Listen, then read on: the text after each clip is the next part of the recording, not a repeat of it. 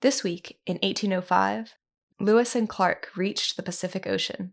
You're listening to This Week in Virginia History. I'm Alana Bittner. The United States had purchased the Louisiana Territory from France. It was 530 million acres of land unexplored by colonists. President Thomas Jefferson wanted to survey the new territory and find a water route to the Pacific.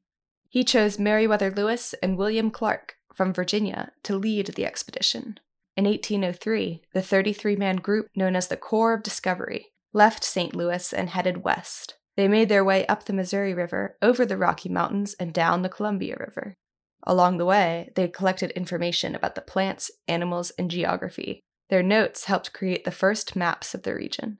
They also surveyed the local inhabitants so they could inform Jefferson and the U.S. government on the strength of the Native Americans.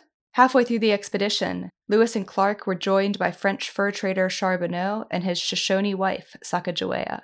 They helped in the diplomatic role of translation. This week in 1805, 1 year, 6 months, and 1 day after leaving St. Louis, the expedition finally arrived at the Pacific Ocean. In his journal, Clark wrote, "Great joy in camp." After a week at the site, the party left to establish a winter camp near modern-day Astoria. But before leaving, Lewis used a branding iron to burn his name into a tree. The following spring, the Corps of Discovery made their way back east. During those 2 years, the group clocked over 8,000 miles. Only one man died along the way, a victim of appendicitis. This Week in Virginia History was written by Miranda Burnett. You can read about this story and more at encyclopediavirginia.org. Be sure to subscribe to this podcast. You can find us in Spotify, Apple Podcasts, and at virginiaaudio.org.